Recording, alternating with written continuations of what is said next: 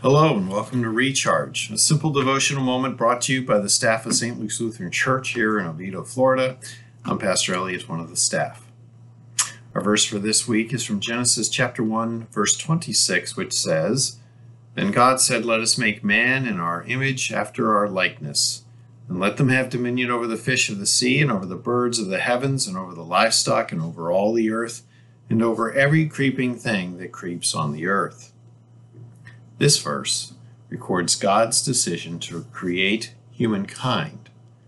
Now, what might be our takeaway from that verse today? Well, I can think of a couple things. Firstly, did you hear God say, "Let us"? Yes, the community that is God is beginning to be revealed right here. This one God in three persons is what we term the Holy Trinity, and it simply is a mystery. We can't wrap our heads around this idea, but since Scripture actually reveals it through this and other passages, well, we believe it. And this really isn't all that surprising, is it? After all, we are talking about God here. We as mere mortals shouldn't ever expect to understand everything about God. In fact, it's one of those things that probably ought to keep us in awe of God. But what else is revealed here today? Well, firstly, God is our creator. He created everything around us. Every human, every animal, every blade of grass in the field, every leaf on every tree. You have never met and you will never meet one whom God has not created. And you will never see anything in all of creation that God has not created. Well, secondly, we notice that we were created to have dominion, to actually care for God's creation. Yet we suffer from that fall into sin that happened in the Garden of Eden. And that result, well, it is less care and more conflict. Lots of conflict.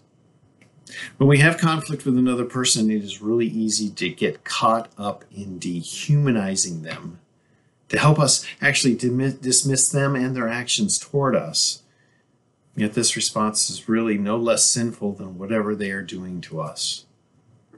You see, everyone is a creation of God, and in that respect alone, they are worthy of our respect.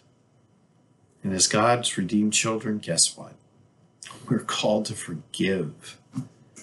For Jesus shed his blood on the cross for everyone, even for those with whom you have conflict.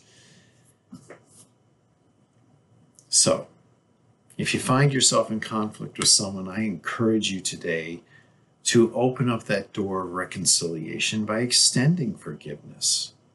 Don't join in the chaos by being a continuing part of the problem. When they ask you why you forgave them, well, simply tell them about Jesus and what he has done for you and for them. After all, you're both created beings. Both of you have been redeemed by Christ the crucified. Both of you are redeemed children of the Heavenly Father who created you. And you are both dearly loved, cherished, and by faith, claimed as an heir of his kingdom forever. So go in peace today and share some of that peace that you enjoy with another, especially if you run across someone with whom you need to restore peace. Blessings on your day and blessings on your week. Amen.